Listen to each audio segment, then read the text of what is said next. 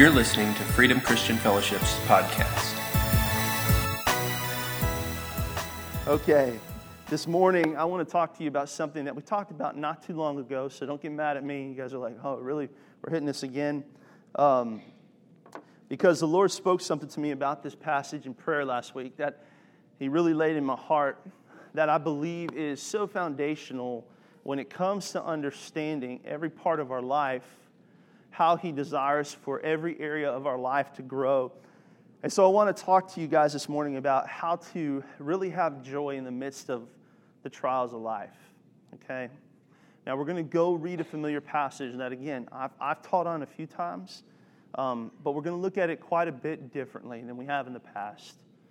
In James chapter 1 is probably the most familiar passage that we read in almost the entirety of the Bible when it comes to understanding and dealing with how we go through the trials of life with joy.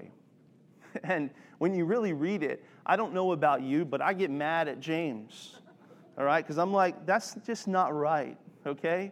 James, you don't understand. I don't know what you walk through, but like when the Taco Bell line is slow, that's a trial, all right?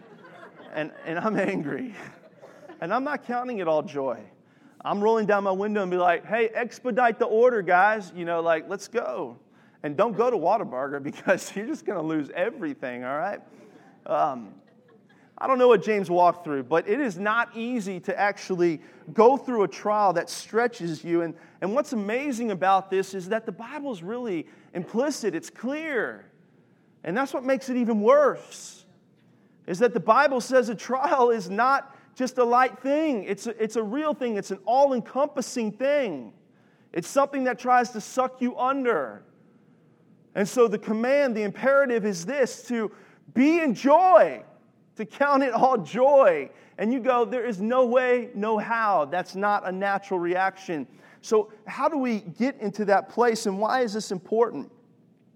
And today, as we look at this, maybe through a slightly different angle, here's what I want us to see, is that God actually created a design that's very powerful and just takes a little bit of trust in His plan to ensure that when we walk through the things of life that try to encompass us, that try to pull us under, that feel like we can't see past them, that are breaking our heart. And I'm not just talking, I want you to think about this as a trial in every shape, form, and fashion that you can. I don't want you just to think about a financial stress. I want you to think about an emotional stress. I want you to think about a heartbreaking stress. I want you to think about a fearful stress. Because the Bible, again, is implicit when it talks and means these things. All these things that try to overwhelm us, that are set up. And this is why this is important, because this is a foundational teaching, and this morning I really would like to set forth to teach you something if I could. That requires us to just say, okay, we're gonna Holy Spirit, we're gonna listen to you. Because this affects every area of our life, because it's a foundational issue. The way that we deal with the stuff of life, the trials of life, absolutely affects our relationships, doesn't it? It affects our relationships. I know for me it does. When I walk through hard things, sometimes I shut off, I pull back, I become a hermit, I close off. Sometimes I overreact, I get angry, I get quick, I get impatient, I get focused, I put blinders on. It affects our peace, absolutely. How we see our future, how we begin to understand what promises God's given us, and the things even just naturally that we look forward to, those things become impaired when we walk through these all-encompassing trials. But most importantly, it affects the way sometimes that we view God's ability to care and to love us. And that's where it begins to get dangerous. It's because when we get out of that place of understanding the all-encompassing care of God, then we begin to slowly spiral down in the other areas of our life. It affects our job, it affects our relationship, it affects our marriage, it affects our children, it affects our peace, it affects our future, all these things. So understanding what the Word says about this and God's design on how to stay in joy then becomes very important as how to maintain a healthy foundation in every area of our life. Because yes, it's easy to be joyful when you're happy. It's easy to get up and to be available and to be present when you're good. But life doesn't go that way, does it? Oh, it doesn't. And this is probably the second thing that irritates me about the book of James, if I could be honest with you, is that James didn't write. He said, listen, God will never let a trial hit your doorstep. Oh, why not? Aren't you God? Don't you control all things? He says, no, when it happens, consider it pure joy. Why? Because, friends, let me just say it like this. We live in a fallen world. We live in a world that we can't control. We live in a world, if I could even be so blunt as to say that we have lifespans, don't we? We deal with these things. We deal with our mortality. We deal with the fear of the future that we can't control. We deal with the things and the people in our life that we try to control, but we can't. All these things. But God has given us a way to stay in joy. Let's read this in James 1, 2 through 7. It says this, consider it pure joy, my brothers and sisters, whenever you face trials of many kinds, because you know that the testing of your faith produces perseverance. Let perseverance finish its work, so that you may be mature and complete, not lacking anything. If any of you lacks wisdom, you should ask God, who gives generously to all without finding fault, and it will be given to you. But when you ask, you must believe and not doubt, because the one who doubts is like the wave of a sea, blown and tossed by the wind. That person should not expect to receive anything from the Lord. Such a person is double-minded and unstable in all they do. Thank you, James. Do not write Hallmark cards, please. All right? Hey, you're going through a hard time, but suck it up, Buttercup. And don't doubt, because if you do, you're going under. God bless you. We love you. Goodbye. You got to be able to laugh at this, guys. This is the first key to finding joy. All right? So let's talk about this, because I want to start with a premise with you guys. Something that actually I feel like, honestly, the Lord showed me when I was in prayer. I was reading this and thinking about this. I want to start not with James 1:2, because I think that's not the first step. I think the first step is actually James 1:5. James 1:5. Let me reread this to you really quick. If any of you lacks wisdom, you should ask God, who gives generously to all, without finding fault, and it will be given to you. Here's why. And this is the premise. God understands that you cannot have joy in something that you don't understand.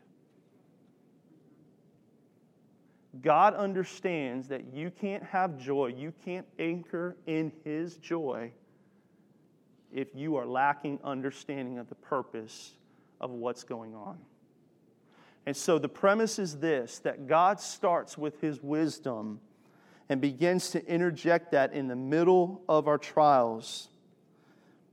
So here is why this is important. The problem with our understanding of trials comes from the lack of understanding the purpose of the trial.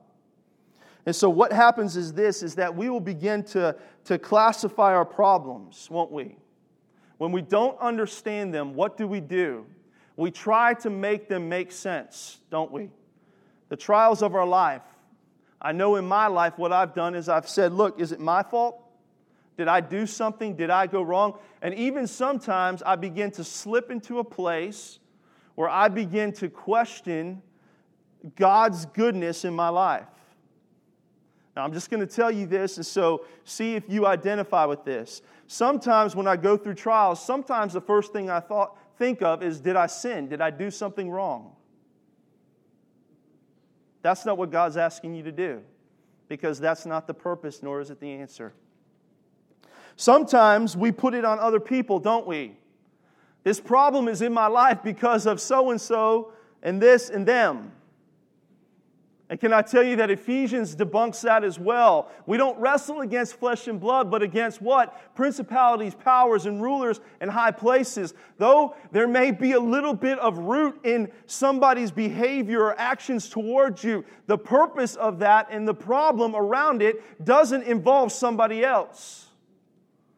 And this is especially hard sometimes for us to understand, isn't it? Because it's really easy when we go through hard things to divert it somewhere else. But God has a purpose for it. Sometimes we do this. We blame the devil. The devil gets way too much credit for the things in our life. Some of you are going, whoa, wait a minute. All bad things come from the devil, yes. But listen, can I just tell you something? The devil is not omnipresent.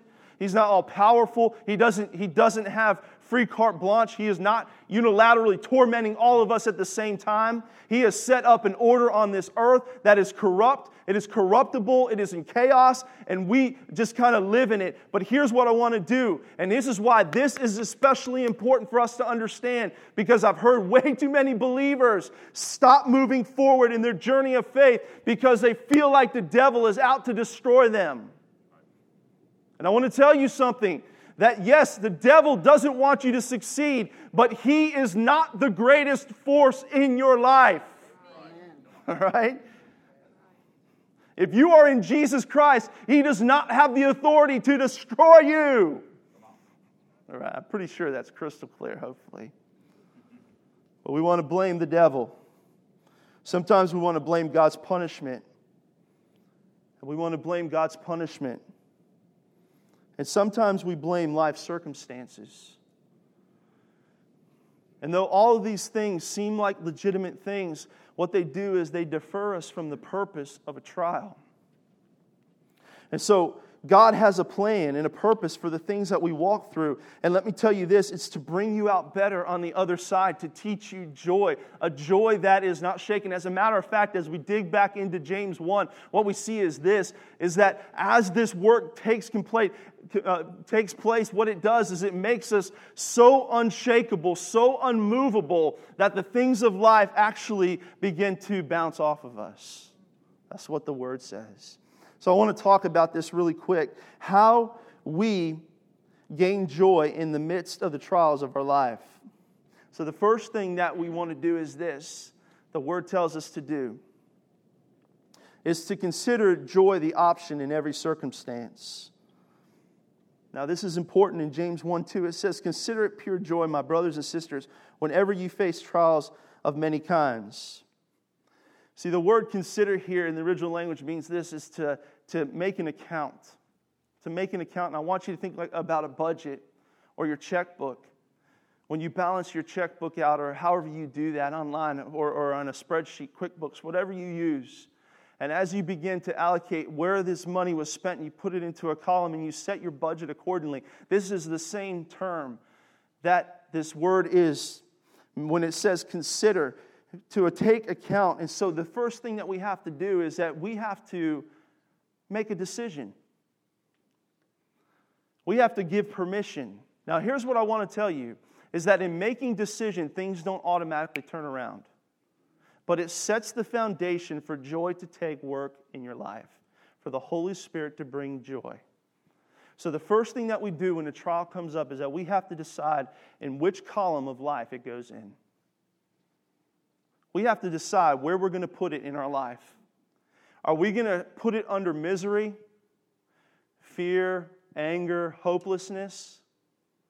Are we going to take those things and begin immediately to put these under these things that don't lead us into life? Something happens and all of a sudden we go into the woe is me.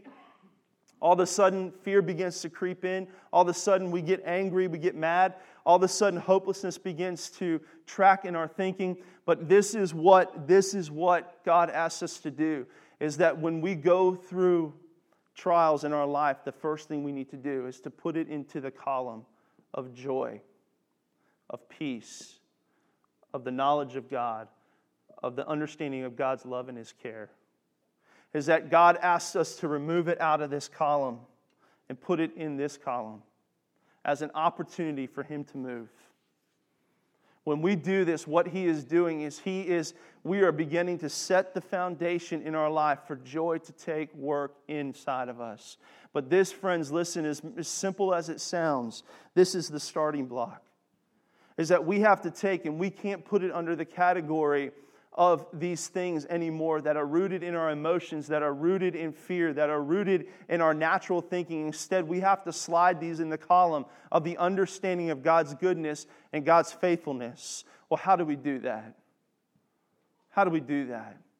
See, you have to actually, when it comes to the trials of life, you can't wait until a trial comes in your life to begin to add to this column. This column has to be built in continually. Some of you, when you look at your checkbook, you just know it's not going to look good. You're just like, You don't have to wait for the call from your spouse. You know, whenever the word money comes up, you know you don't got any, right? And you're just like, it's always on this column. But the thing with the trial is this, and what's important to understand about James is this, is that in order to consider something that is encompassing you and trying to drag you under and put it under the joy column, you've got to have something on this side of the account already.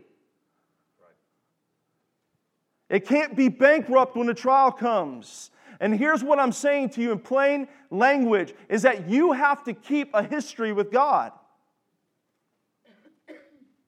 You have to think about His benefits. You have to think about His goodness. When things aren't hairy, there are times in my life where I remind myself, all right. See, this is, I'm going to take a sip of coffee. I'm going to decide.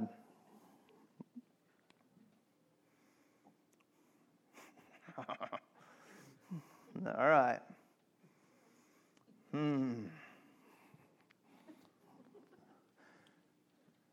Okay. When my sister-in-law got pregnant with twins, I said, God, you're faithful. When my brother got set free from drugs, God, you're faithful. When my kids got sick and God healed them, I said, God, you're faithful. Right. So then when it hit me, the enemy tried to go, come on, mark it up, mark it up, mark it up. But God said, look, I want you to look back over at this column. And all of a sudden, the Holy Spirit said, Andy, you don't have to put it in there because you know who I am. You know what I've done. So guess what? I am faithful to you. Right. You can't have this empty when you come to a trial. You've got to fill it up. You've got to have a history with God. Romans 15:13 says, may the God of all hope fill you with all joy and peace as you trust in Him, so that you may overflow with hope by the power of the Holy Spirit. Amen. All right. This is what God is continually doing. He is bookending hope in your life. He is bookending eternal hope. Listen, I want to tell you something that we as believers, if you're a believer here, you need to really rejoice in. Your future is secure. Whether you're in this world or you're out of this world, your future is secure. You are good, right? But also this scripture tells us this, that hope is not just in the eternal, but the eternal hope is in us. So we live with hope continually. And what it does is it produces all joy. And so the hope of God has to grow in your life. You have got to cultivate and nurture the hope of God inside of you. Build this side of the account. Why? Because when a trial comes, you can put it under this place and say, God, I'm going to watch you perform something miraculous in my life. All right, the second thing is this, is that we have to understand what's really being stretched when we go through a trial. Now, this is something that just popped out to me when I read this. And I was like, thank you so much, Jesus. Because my understanding is this, is that whenever I've read James 1, this passage before, I've kind of skipped over this.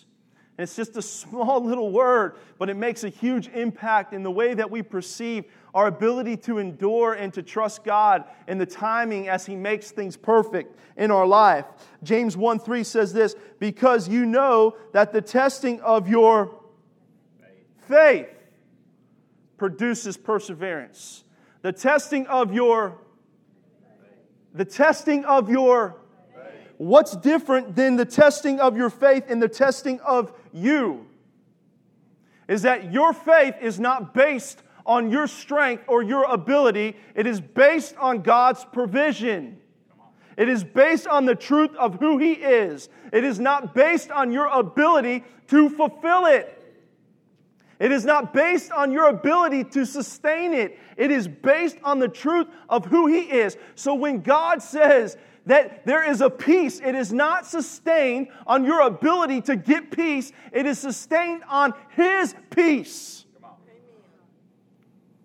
When God tells you that you are a conqueror, it is not based on your ability to fix things and make things right. It is based in His power. What's being tested is not you. What's being tested is not your patience. Okay? What's being tested is not your ability to understand. That's not what the Scripture says. And some of you go, "Oh, look, you're just cutting in too deep here, Pastor. You're trying to make a small point too big here." No, I'm telling you, I'm not. Because here's the understanding: is that this word faith is the Greek word pistis, which means to trust. And this trust is not rooted in what we do. It's not rooted in our ability. It is rooted in who God is. It's not, what's being tested is not my ability to fix, to figure out, or to work about an answer. And this is important because God has provided this in us. He has put this in us, and it is not rooted in us. It is rooted in the truth of who He is. It is rooted in the truth of His faithfulness. It is rooted in the faithfulness of His promises. God is not worried about the trial of your life, whether His word can be proven true or not. He knows it will be.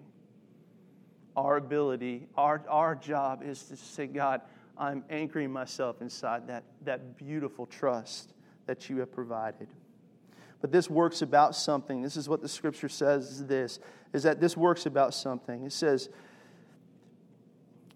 that the testing of our faith produces perseverance or godly patience. It produces perseverance, patience. And godly patience is something that we see here, that what we want to get to, which is this understanding that God intends to make us, even in the midst of our trials, He intends to make us unshakable, unflappable, unmovable, even in the storms of life.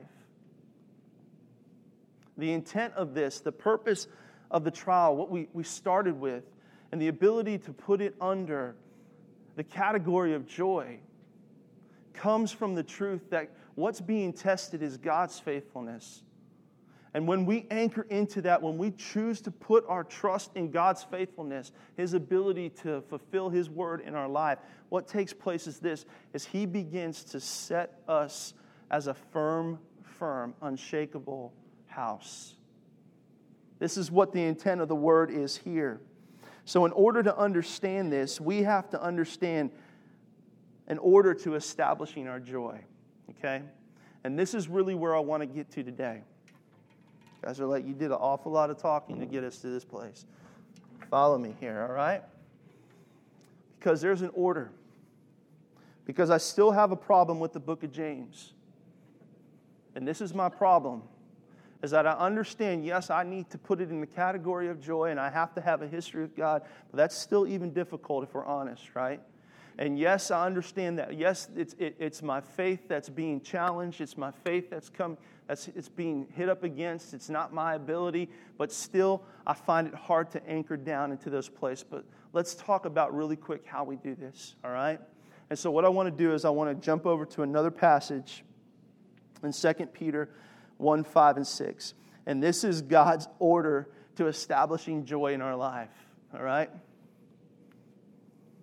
It says this, "But also for this very reason, giving all diligence, add to your faith virtue, to virtue knowledge, to knowledge self-control, to self-control perseverance, to perseverance godliness, to godliness brotherly kindness," or brotherly love, "and to brotherly kindness love."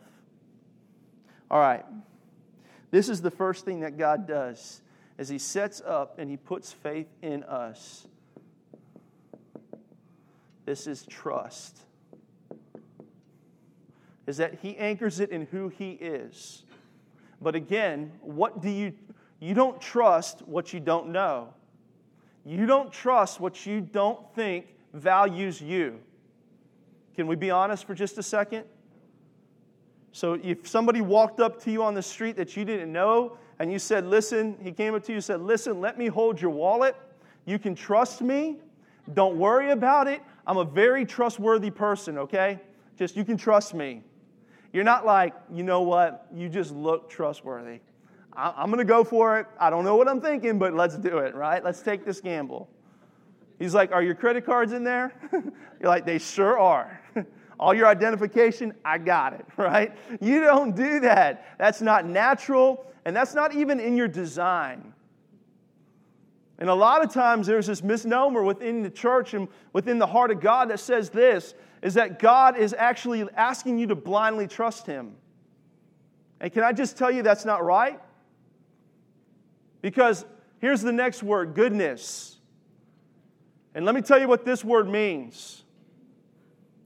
It means the excellency of the goodness of God's character.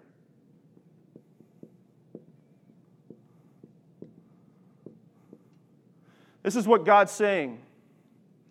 When you set to put your trust in me, it is always backed up by the truth that I have proven myself to be good. I've never failed. I've never fallen short. Everything that I've done for you, toward humanity, is good. It is good. And this is what God wants you to grow in, is that He wants you to grow in His goodness. And He gives it to us all at the same time. When we're in a setting like this, hopefully you're getting an understanding of the goodness of God. When you read the Bible, I hope that you get an understanding of the love and the goodness of God. When you see His faithfulness in your life, I pray that you're getting an understanding of the goodness of God. And what's interesting about this, as you look through the batting order, because everything after 3, 4, 5, 6, 7, and 8 deal with the change in us, but God extends Himself first to us to put joy inside of us no matter what we are walking through. Now, if that doesn't scream grace and goodness, I don't know what does. Because God is not asking you to trust Him just because He is God. Some of you go say, oh yes, He does. He is holy, He is God, He deserves these things. But God has always proven His goodness.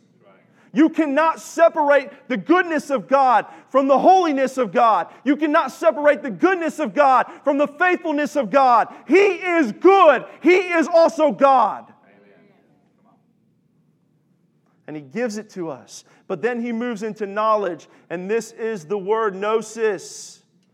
And the word gnosis is important, especially as it goes to James chapter 1, verse 5, where it says, if any of you lacks wisdom. The Greek word wisdom in James 1:5 is the word Sophia, which means this. It is our ability to take in and to rationalize things. It's the lack of understanding and our desire to understand more. But the difference between wisdom and knowledge is immense. And this is what God says, is that when faith grows and the revelation of my goodness grows, then knowledge comes. And this word gnosis means something that permeates your heart. It begins to become a foundational truth to you. And God says this, listen, I want to tell you that this is how faith grows and joy grows in you. Is that when you trust me and you see my goodness that's extended to you, then it will begin to change your understanding and correct wrong thinking in you. Because sometimes when we go through trials, don't we think that we deserve it? Sometimes when we go through trials, don't we think it's the best that life has for us? Sometimes when we go through trials, don't we say to ourselves, well, I was just waiting for the other shoe to drop. But all of those things don't line up with the truth of who God is, the goodness of God. And so as faith grows and as goodness grows in our heart and as God extends it, what happens is it begins to change the way we think. And in order to have joy in a trial, This has to happen. And self-control, well, guess what? Just means self-control. But why is that important when you're trying to get joy in the middle of a trial? Can I just be blunt? Because you're crazy. Because you're crazy, you're cussing, you're spitting, you're mad. You're kicking your dog that you love. You stop feeding the goldfish. It's bad. You're not listening to positive things when you go to church. Instead, you're cutting people off, and you know what I'm saying? Things get out of control. And so what God does is this in this order, and listen, I hope this makes sense to you guys, because this is how you begin in the middle of a trial to put and anchor your faith in a place where it begins to bring joy. And trust me, friends, it works. I promise you this works. Is because, listen, I don't know about you, but I need self-control over my emotions. I need to be able to allow the Holy Spirit to reign in these things. And this word here has a little bit of a particular meaning too. It means relentless emotions or relentless lusts. And this idea of lust isn't necessarily talking about physical lust, but it's talking about those things that we want to chase after when we feel haywire and out of control. And we all have faced this before. And the only way to begin to rein these things in starts up here. God, I trust you because you are good. You begin to change the way I think. And when my spirit is changed into the knowledge of the truth of who you are, then my emotions can be under control. My emotions can be under control. Why? Because what comes next? Go ahead, Justin, you come up here. This is this word perseverance again. This is the matchup in James 1. And this is this patience, godly patience.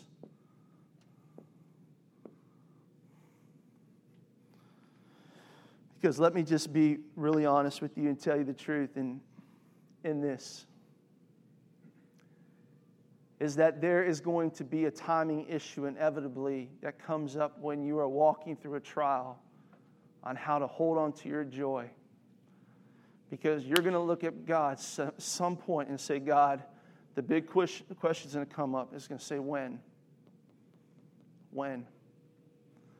When will this be over? When will this stop? When will I get some relief? But here's what I want you to see. Is that not only does God know, not only does God understand, and some of you, listen, I want to tell you that you've gotten bad answers from people in the church. And church, let's not be these people. Let's not be the people that look at people when they're going through hard times and say, hey, listen, God understands. He'll figure it out. Trust Him. Some of you don't like the way I'm preaching right now, but you need to hear what I'm saying. Because that's not the answer. The answer is this. Producing godly patience requires us to say, God, I trust you, to get a taste of His goodness, to grow in the knowledge of Him so that it begins to affect our soul, the seat of our soul, so that our emotions are no longer in control of us, so that in all things that we can lean back and we can trust Him in His timing. And that patience begins to grow, that we begin to say, no matter what, it is well with my soul. You know why? Because we're rooted in the truth of His goodness. There's not one person here that hasn't gone through something that has felt like it has tried to destroy them. We all share that together. The other thing that we share together is this, is that if you know Jesus Christ, this pattern is true for you. And He doesn't fail. And He doesn't fail. And part of the way of getting joy in your life is being able to relax in the plan that God has for you, because He is perfecting something in you that is far more valuable than what you are walking through. And not only does He understand what you're walking through, but He's got your future secured. So this isn't just something that you're having to labor through. This actually becomes joyful to walk through. I know that sounds foreign, but I want to tell you, it becomes amazing. I mentioned this a few weeks ago. I might have even mentioned it last week. When I walked through my battle of anxiety related to my physical disease, and I struggle with these things, this was one of the first things that popped up. God, why?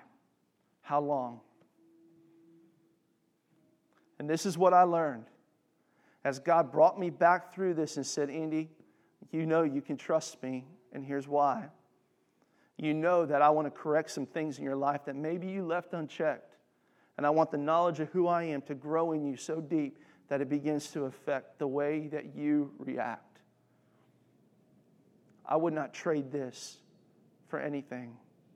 Because what I grew in the knowledge of His goodness and the knowledge of His truth in my life far outweighs anything that I've had to wait for. I hope that makes sense to you. But this is godly patience, which brings us to the next one, which is godliness. And this is where it begins to get good, is that this is reverence. And this is where you want to be. But I want you to notice something that's so important. Man, I hope I'm not boring you guys. Okay, because I'm telling you, this really can change your life. This means coming to God and acknowledging Him for who He is. Hey, you're holy. I'm your creation. You are way up here and I'm way down here. You don't owe me anything. You don't owe me anything. And I'm here to worship and to serve you and to adore you. This deals with holiness. This deals with reverence. This deals with the idea that we come humbly before God. But do you know where it comes in the lineup?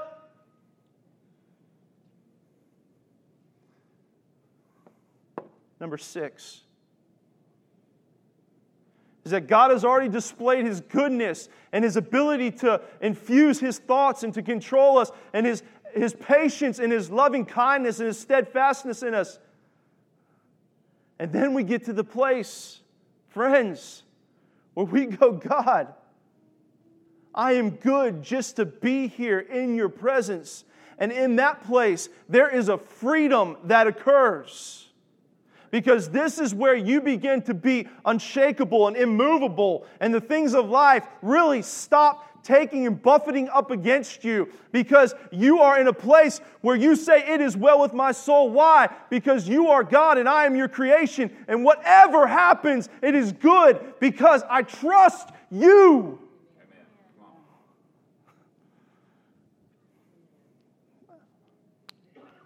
All right.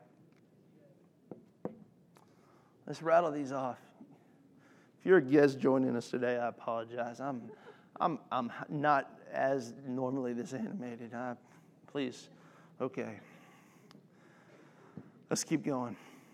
Can I tell you, this isn't easy to talk about as a pastor, because I know that I'm looking at you and I'm telling you that you're going through stuff, and I know it stinks. I would use stronger language if I thought it wouldn't be offensive. But here's the thing, is that God has a plan. And all of us share the commonality again of having to go through stuff, and it's real, and it matters, and it's hard. And God's not looking at you and saying, hey, it's not hard, it's not important, get over it, shake it up, pull up your boots. He's not telling you that. He's giving you a display of grace. And it's so amazing, and it's so beautiful. And we should stand back and say, thank you, Jesus. Thank you, Jesus. Because what happens is this, is then we become a testimony to the world. Because what happens is this, is that love for people. This is the Greek word. This is the Greek word phileo. And this is brotherly love. The way we treat people changes. And if just by chance that some of the trial that you're in involves somebody doing you wrong or doing you dirty or hurting you or whatever it is, then this is your opportunity to be free. Because this is what the Scripture says, is that when we go through this process, then love, not our ability to love, but God's ability to love through us other people begins to happen, and we begin to set people free. We begin to forgive people.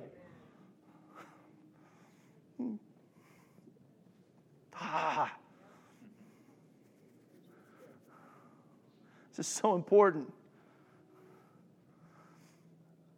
I've been this person. You've been this person. Will you say, I can't move past this because this is what this person has done to me. This is what's happened. And I understand. Again, I can't say it more emphatically than I've been saying that stuff is real and it's hurtful. And it can destroy your life if you allow it to. But I want to tell you something. There is a better design. And God can set you free. And when you get to this place, friends, I promise you, there will come a point in your life where you can say, I forgive you and I let you go. And no longer are you taken hostage by those things in your life. And the last word is this, agape, God's love. The ability to love God, to come full circle, to live, to abide, to know, to dwell in the love of God. This is God's order to restore our joy. This is what God brings us through. This morning, if you are walking in a place where you are lacking in joy because you are walking through a trial, I want to tell you just a couple of things, that you're not alone. If the honest spotlight could come on in this room and shine on all of us who are going through a trial, it would shine on me, it would shine on many of you, is that you're not alone. No matter what the reason is that you feel like you're walking through that trial, and you feel like it's sucking you down, let me tell you another truth is this, is that in Jesus Christ, it won't suck you down. That there is a way for you to put it into the joy column, to understand that God is perfecting something in you. Though He did not cause it, He has a purpose for it.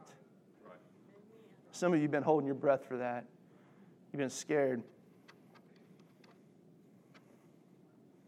Though He didn't cause it, He has a purpose for it. But we have to come under this order. Put your faith in Him. Why? Because He is good. Allow Him to begin to change the things in your life and put His thinking, the understanding of who He is inside of you. Allow Him to control those things that maybe have led you before. Some of you maybe feel like you're led more by your emotions, the ups and downs of life. But allow God to begin to control those, to work about patience, to bring our hearts into a place where we're able to revere and honor God and receive from Him, so that love is restored in us. Amen. Let me pray for you.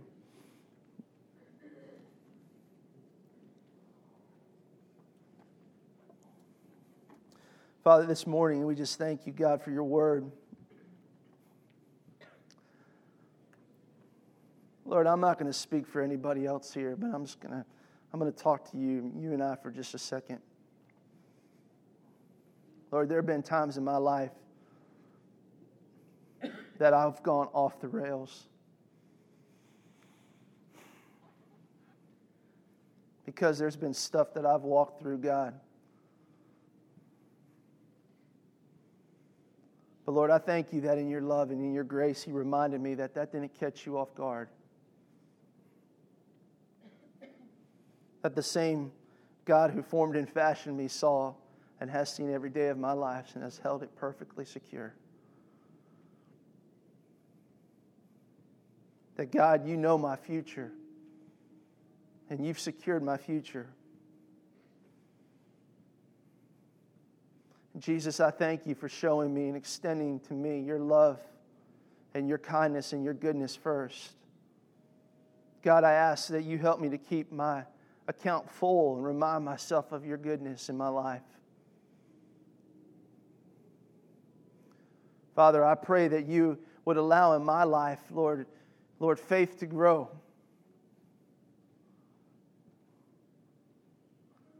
And God, that the order that you are trying to build in my life to bring about the revelation of your goodness and the knowledge of who you are. And Lord, the control over my emotions when sometimes those just begin to go out of control. Lord, let me lean back into the knowledge of who you are and the goodness of the truth of who you are. Jesus, I trust your timing. And at the very core of that, I don't need to understand it because I trust you. And so I reverence you, God, for who you are, because I am your creation and you are God. You are true and You are perfect. So, Lord, I just release anybody, God, who's hurt me. Father, and I ask, Lord, that Your love that You put and You've extended to me, God, would begin to be seen in the way I treat other people. Father, that I would no longer hold anybody hostage. But Lord, the love that You've given me would be seen in the way that I treat others. And Father, so importantly, God, that Your love for me grows inside of me. Lord, that the love that You have for me, that I would walk in that every day, that I would know that every day, that it would be my source of life and the source of my truth. And Lord, I thank You for that. Now, Father, I know that there are others here today that prayer was their prayer. And so, God, I ask that You seal that in our hearts today. We know that we can't control these things, but Father, we know that we can trust You. And God, we desire to see Your purpose, even in the midst of the trials of our life, produce joy and bring us to a place where we are stronger than we thought we could be. Lord, we love You. We trust You. We honor You. In the name of Jesus we pray. Amen. Amen. Amen. Amen. Awesome. Would you stand to your feet, please?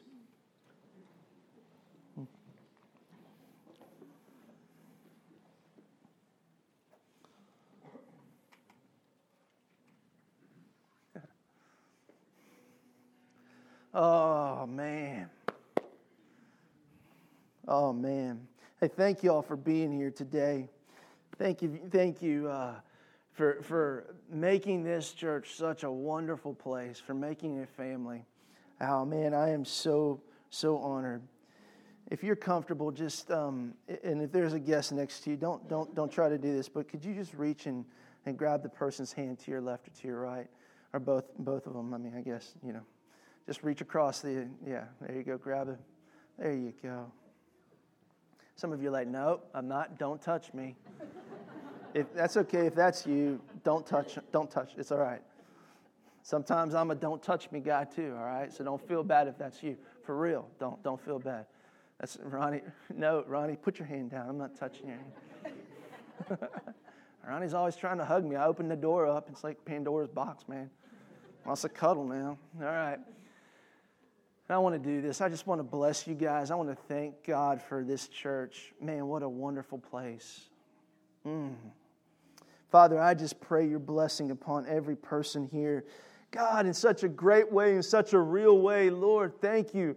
Thank You so much. We just fill up the joy account, Lord, on just the truth of what You have done. Lord, over 27 years, God, of setting people free. Jesus, thank You. And in our hearts, we just celebrate that. If that's us, we celebrate that. And we say, Jesus, thank You for the work that You've done here. And God, we ask You for 27, 50 more, 100 more, Lord, as long as it takes, Lord, for You to return, God, that this church would be strong, Lord. Father God, that the vision of this church would be strong, Lord, that the lives in this church would be strong, God. We're not here to protect an organization, but God, we acknowledge the vision that You gave this church. And Lord, we thank You for the people, Lord God, that make this church up, that are family, Lord God.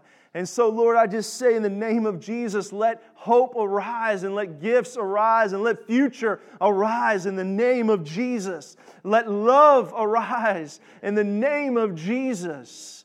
Let care arise in the name of Jesus, that this would be a place where the testimony of Your love would be so strong, that the understanding that Your love rests here and the love for people rests here would be so strong. In the name of Jesus, we pray. Lord, just Your greatest blessing over every person, that Your grace would overshadow us all. In the name of Jesus, we pray. Amen.